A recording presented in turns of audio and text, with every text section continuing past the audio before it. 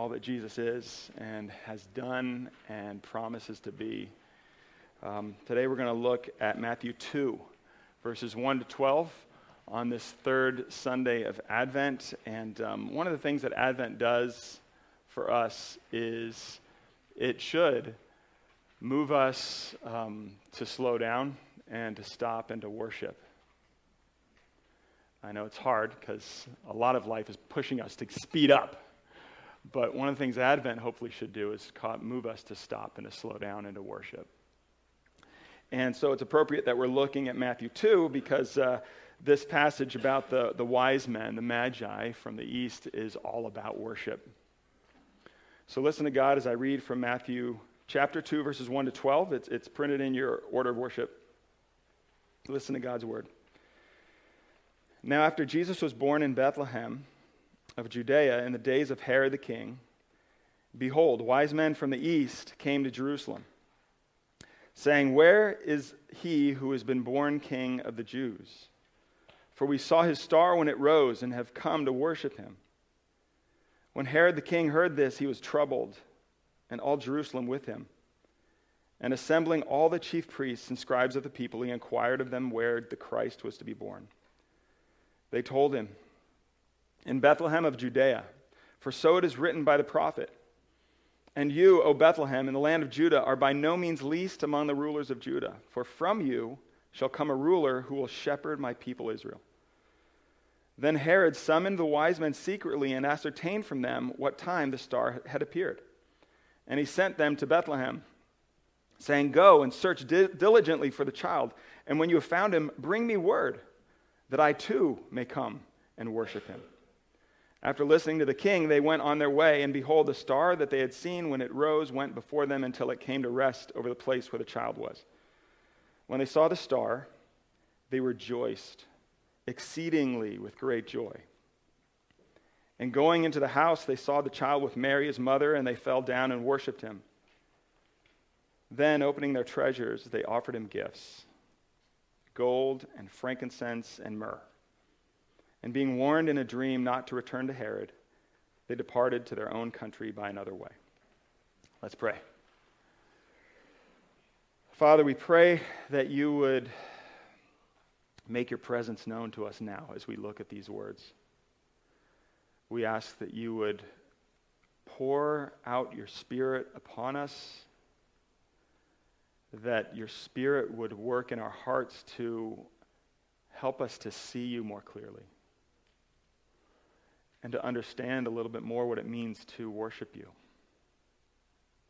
Father, we pray that as we look at this passage, we would be changed, that we would become worshipers. We pray this in Jesus' name. Amen. So I would argue that there's a big difference between doing something on your way and going out of your way to do something, right?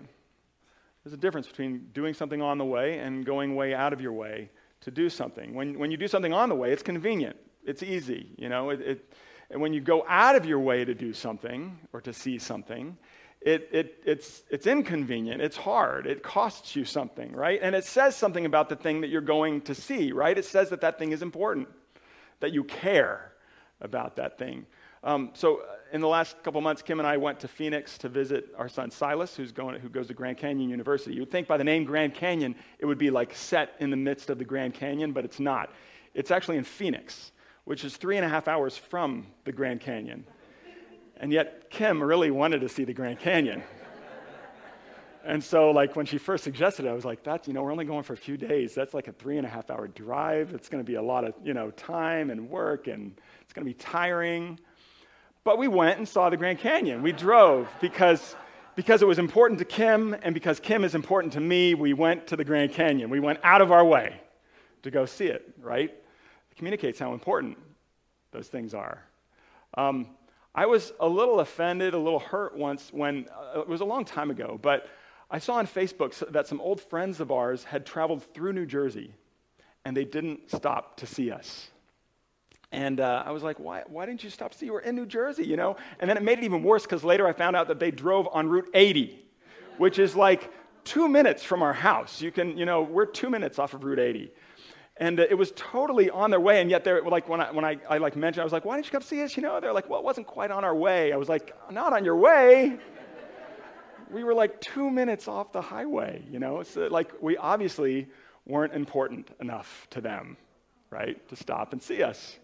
They didn't care enough to really even just take 2 minutes out of their way, even though it seemed like it was totally on their way. I'm still working at getting over it.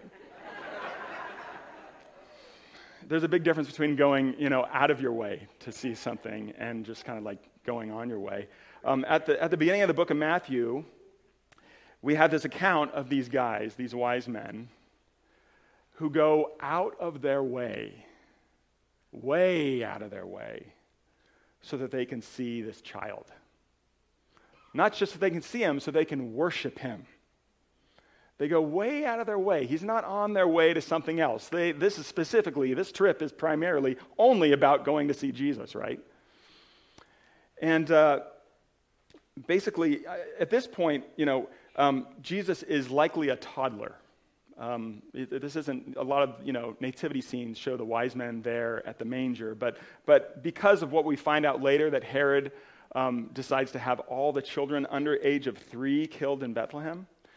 Because of the way the stars are, because of the trip of the wise men, it's very likely that Jesus was 1 or 2 years old, right? And so they go way out of their way to see Jesus and to worship him. And if nothing else, I think this passage is about worship. And I think that's one thing that characterizes what real worship is. I mean, worship, if nothing else, is telling someone that they are important, right? It's honoring them. It's paying attention to them. It's giving them praise and honor that they deserve because they are important. And so if nothing else, worship is about going out of our way to do that. And yet for a lot of us, when it comes to worshiping God, we tend to just do it on the way to other things. We do it as it's easy. We do it as it's convenient. If we don't have something else important to do on Sunday morning, we come. If something else isn't forcing us to think about God, we just kind of continue plowing on. We don't go out of our way to think about him, to honor him, to tell him and to tell others that he is important. So that's one thing that this passage tells us about what worship is. Worship is about going out of our way to tell God that he's important, to tell Jesus that he's important.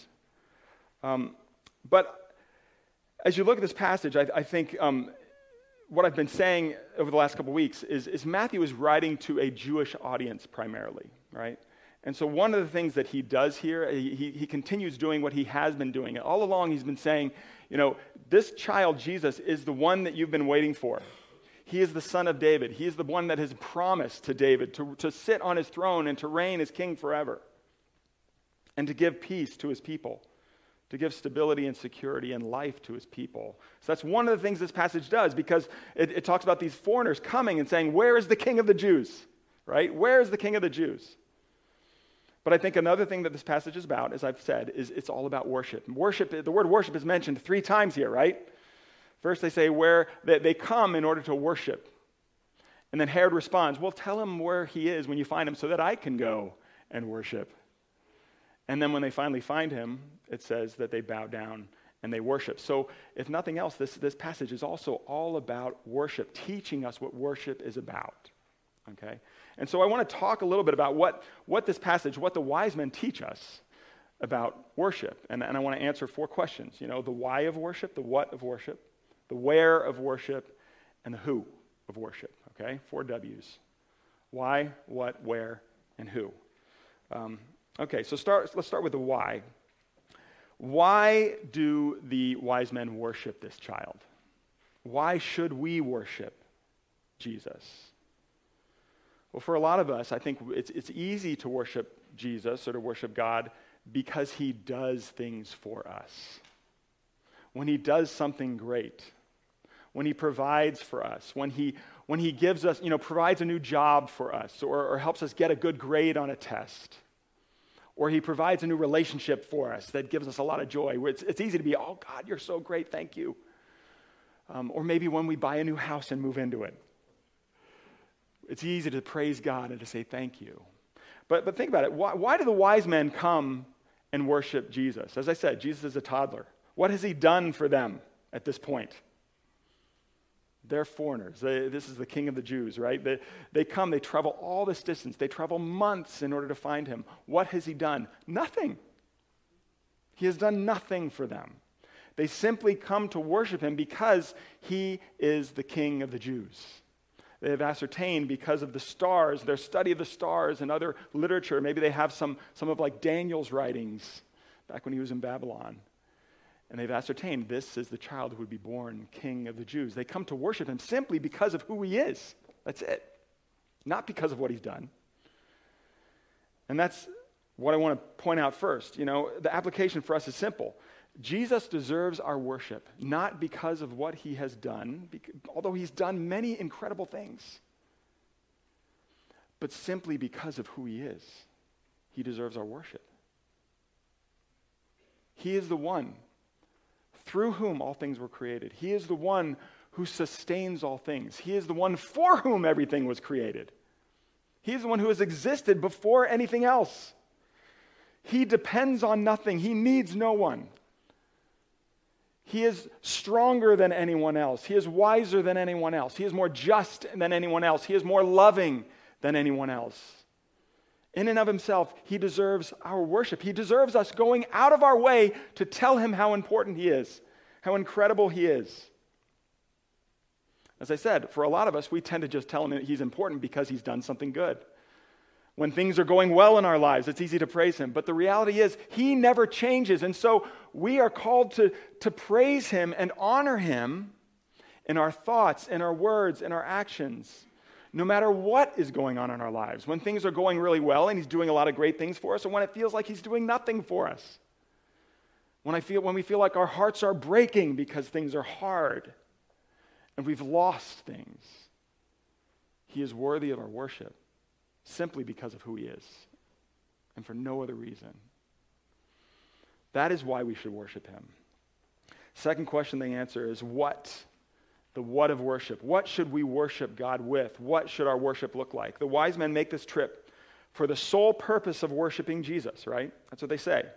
And they finally arrive, and what is it that they do? What do they do? Verse 11, it says, "And going into the house, they saw the child with Mary, his mother. And they fell down and worshiped him." So the very first thing they do is they fall down before him, this little toddler. What does that signify? Well, when you fall down before a person, or maybe before a king, a person you think is a king, what you're saying is, my life is yours. I surrender to you. You have absolute power over me. I surrender, right? But then what is it that characterizes their worship more than anything else? Well, then after they fall down, they start digging through their stuff.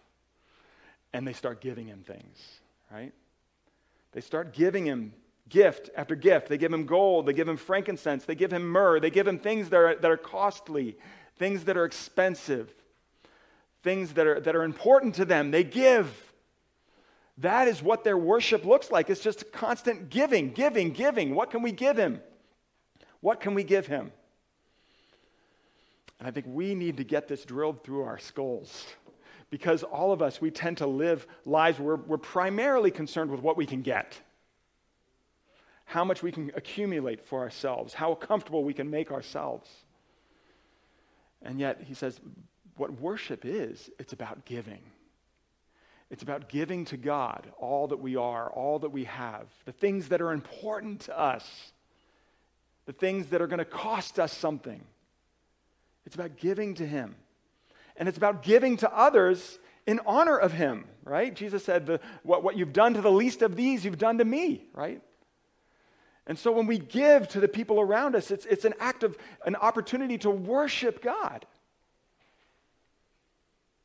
To live lives where we are constantly thinking about, what can I give? What can I give? What can I give? And for some of us, we try to find places in our lives where we can give of ourselves, where we volunteer, or where we maybe donate to certain good causes, and we give in these certain areas. And I think that's good, but a lot of us can maybe give in these certain areas, but then the rest of our lives we're just kind of still consumed with what can we get. When we go home and we live with our family, we're thinking about what can I get rather than what can I give. And yet, to live a life of worship of Jesus is to live a life where we are thinking about, how can I be giving to the people that are close to me? How can I be giving to the people that I work with? How can I be giving to others, friends of mine? How can I give to those people that I just kind of run into from time to time that I don't even really know? What can I do to give of my time? How can I give by listening? How can I give by giving words of encouragement to them? How can I give by helping them? This is what worship is about. It's about giving of ourselves. It's about living a life of giving. Thinking about, what can I give to those around me so that Jesus would be seen as important to me? That's what worship is about. The wise men also teach us something about where we should worship. They come to Jerusalem. And they come to Jerusalem, obviously. Why? Because they're looking for who? The King of the Jews. Of course you would go to Jerusalem to look for the King of the Jews, right? That's where the palace is. That's the obvious place to look for the King of the Jews. That's the obvious place to go if you're going to worship the King of the Jews. But where does the search end up taking them? The search ends up taking them to this small, out-of-the-way town called Bethlehem. This town that many people overlook. This town that is maybe insignificant to a lot of people, right? And the point is this, that is where they end up worshiping Jesus, in this small, insignificant, seemingly insignificant place, right? Rather than in the obvious place. And again, this is where we're called to worship. We're not just called to worship God in the obvious place. Where is the obvious place where we come to worship? It's here, right? Sunday morning, showing up at church. This is where we think of if we ever think of worship at all, this is what we obviously think of. And yet, what I think this points us to is that is not the only place we are called to worship. We're also called to worship Jesus in all of the Bethlehems of our lives, all of the little small insignificant places of our lives as well. Not just the obvious places. That the moments that you have when you're folding laundry are just as good of an opportunity to worship him and tell him that he's important as standing here and singing Joy to the World.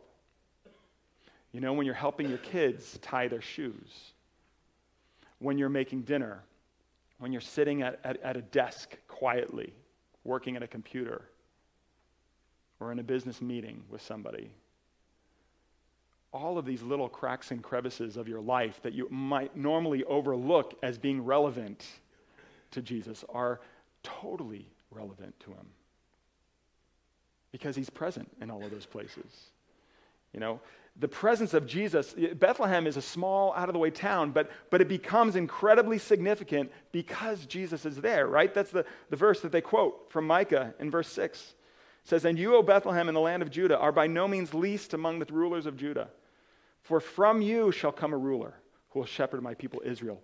The presence of Jesus fills this insignificant town with meaning and importance and significance.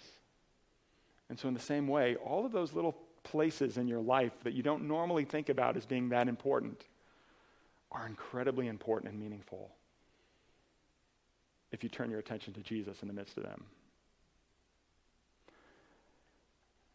That is where we're called to worship. And finally, the last thing I want us to help think about is who, the who of worship. And not who we are worshiping, but who gets to worship. Think about Matthew, what Matthew is trying to say by including this account of Jesus here, right? As I've said before, hopefully you've heard me say it multiple times, Matthew is primarily writing to a Jewish audience, okay? And we know that because over and over again he says, this is how the Old Testament has been fulfilled in the coming of Jesus. So you're going to see it over and over and over again in the book of Matthew. Remember those verses that you guys used to read? Well, this is how it was fulfilled in this person right here. Matthew's constantly, he's directing these words to a Jewish audience. And yet, as he gets going in his narrative about Jesus, who is highlighted here, right here at the very beginning? Who is highlighted? Who are the people who are kind of shown to be the stars here in early on in the book of Matthew? The Magi. They're the ones who are seeking Jesus. Who are they? Who are these wise men? Well, they're not Jewish.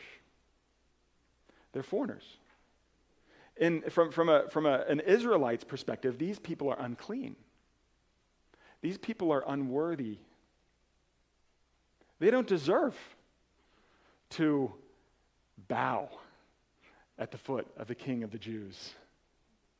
The King of the Jews is the King of the Jews. He's not the king of the nations, and yet this is what Matthew's trying to point out right here at the beginning. Yes, he is.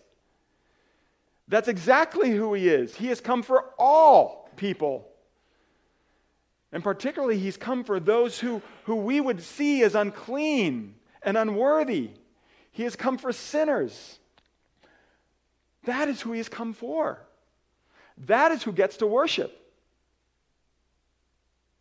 These dirty foreigners come, and Jesus has come for them.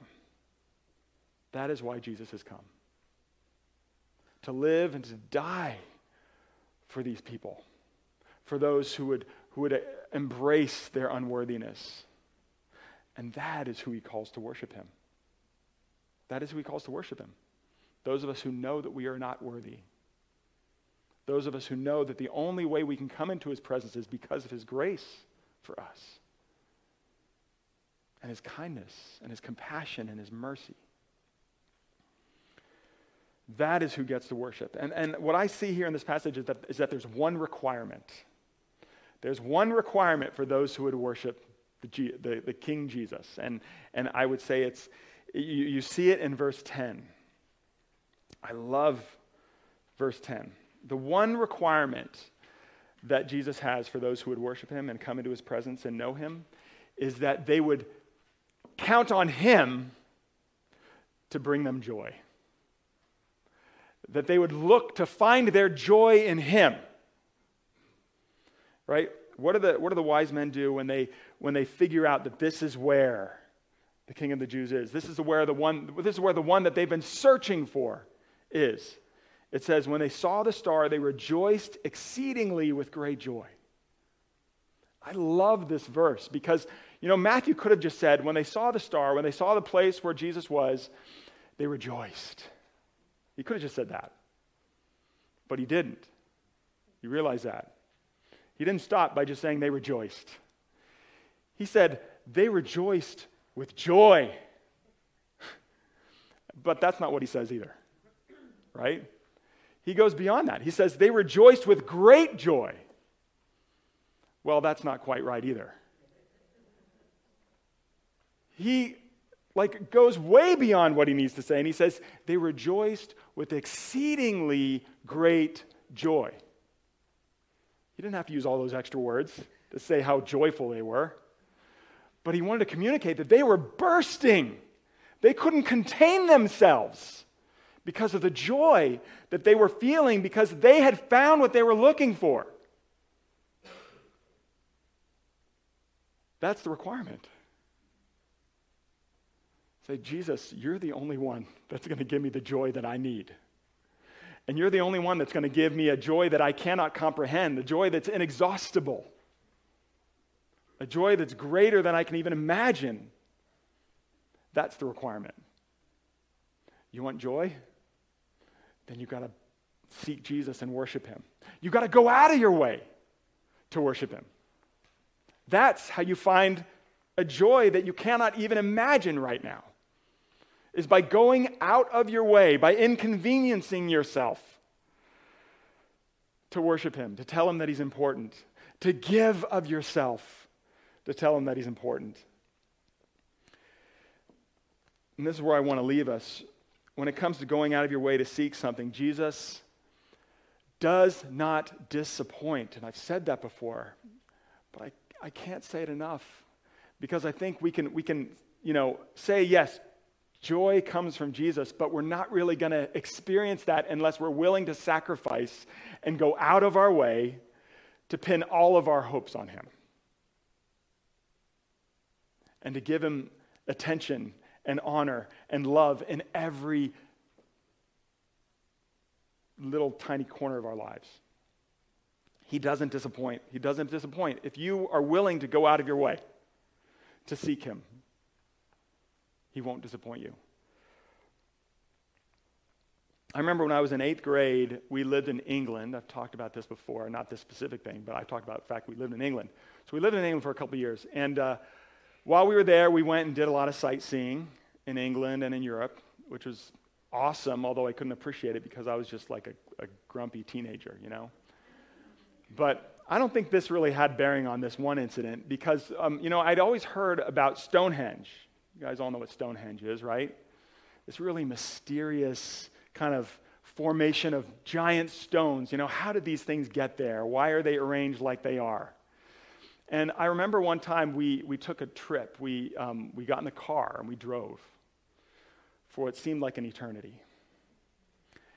And we stopped in the middle of nowhere, in the country, and we had to park, and then we had to walk up this hill. It was a long walk up this grassy hill. And then we got to this place where there's this little gravel kind of pathway and a little rope barrier, and then we stood there behind the rope barrier, and we looked up, and there it was. And I was just like, why did we walk up this hill? Why?